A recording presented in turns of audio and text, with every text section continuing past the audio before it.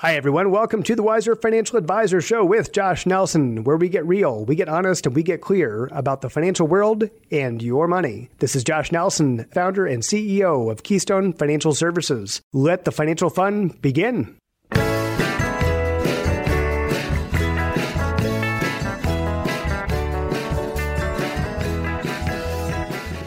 Today we're talking about how to teach kids about money, and this is a topic that comes up over and over in client conversations over the years. A lot of people that have even been very successful are worried about their kids, their grandkids, and they're worried that they're not going to be able to have the same level of success or financial security even than they have.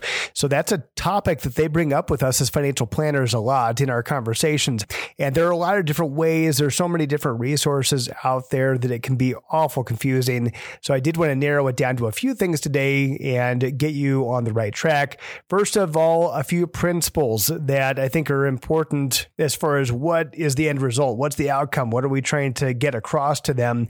In other words, whether you're teaching them through opening up a bank account or playing Monopoly or whatever it is, there's lots of different ways to do it. First of all, I did want to say before I cover the three most important things is that it's never too early and it's never too late to start.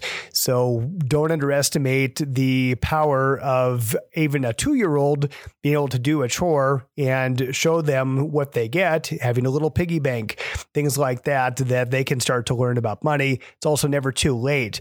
You might have kids that are grown, maybe they're in their 20s, 30s, and you can share with them some of the successes and failures that you've had in life. First principle of teaching kids about money. Number one is the importance of saving. And we've covered that the most important financial decision in your life, in your financial life, is what percentage are you taking out to pay yourself first. We've covered that in a different episode, and I do want to hammer that home again. The most important decision that you'll ever make about money is how much you're taking out of your income before you get it to spend and do other stuff with. What percentage are you putting away? Compound interest is a miraculous thing, and given enough years, even somebody with a very modest income can accumulate an awful lot of money in savings and investments to cover their own security and freedom in the future.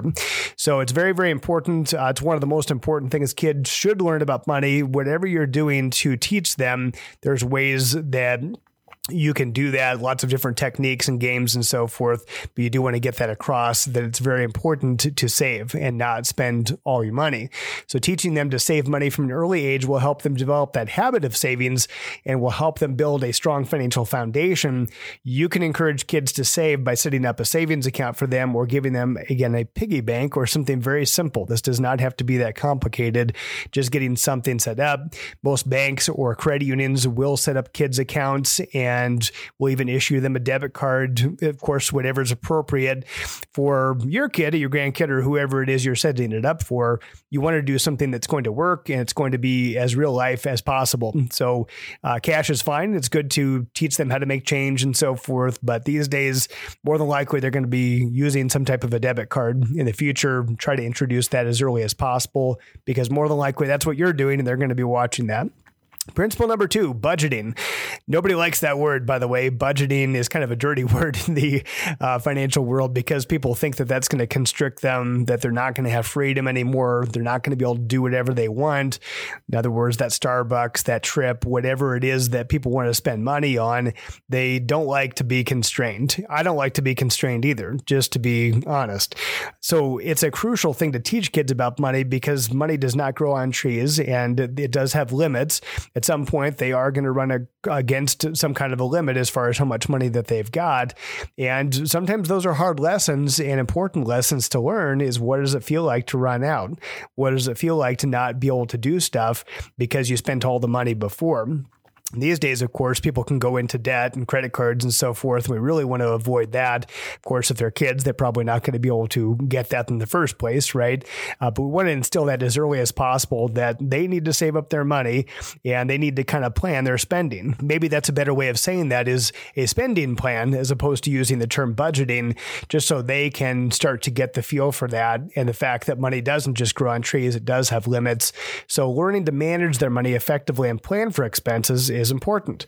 This will help them avoid overspending. And that is rampant in our society right now. Overspending, going into the negative on checking accounts, going into credit card debt or massive credit card debt, or just debt in general.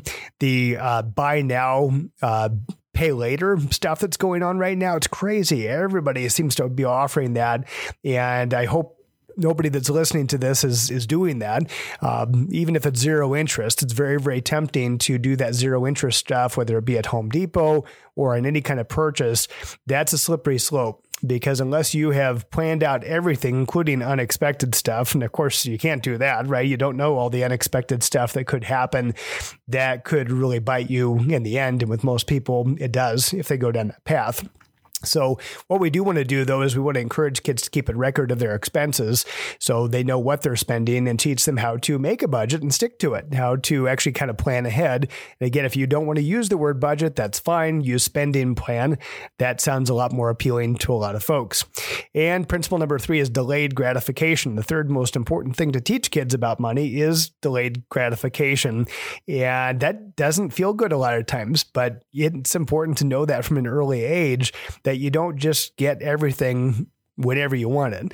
I think that's pretty important in life, not just with money, but with a lot of things, is that there's a lot of value in having to plan for something and not getting everything that we want immediately. That might sound really, really countercultural right now in today's society, but the average person does not want to wait.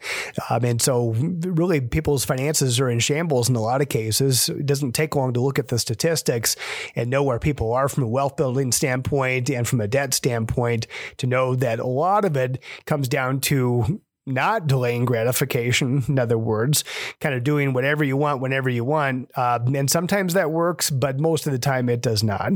So delayed gratification is important to teach kids, whether that's not getting the piece of candy or the toy at the grocery store, not getting it immediately when they want it. In other words, that they could plan ahead, or they at least have to earn it.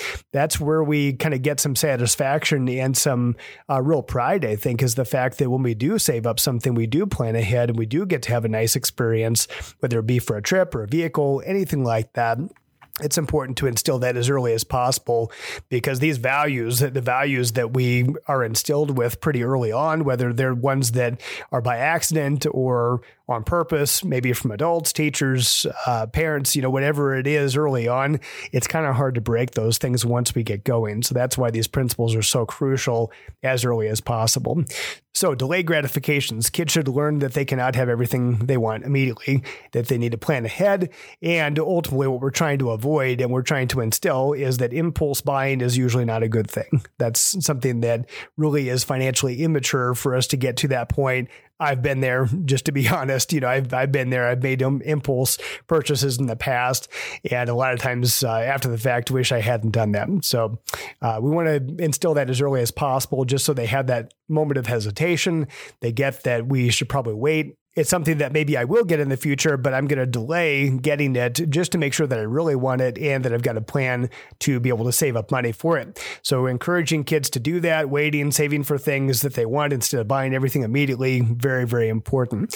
So hopefully that is all helpful from a practical standpoint. Again, I would set up a bank account as early as possible for kids. I know there's different people that have different approaches on this, piggy bank, lots of different things you could do, but ultimately it's helpful as early as possible so that you're showing them statements, you're showing them how to log in online, you're showing them how to use a debit card as early as possible, so it's not a big deal later on. You don't want it to be that kid in high school that has no idea how to do any of this stuff.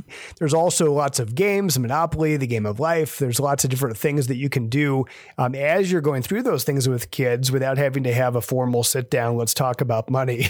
Maybe you're playing a game and then you get done with the game and, this person won the game, and was it just luck or did they plan ahead? So I do want to make sure that you'll be thinking about that as far as different ways that you could be creative, in other words, to get these conversations started and instill these values as soon as possible. Thanks so much. I always want to be a resource to you. If you have any questions, comments, anything that would be helpful for the Wiser Financial Advisor for other folks, please pass that on as well.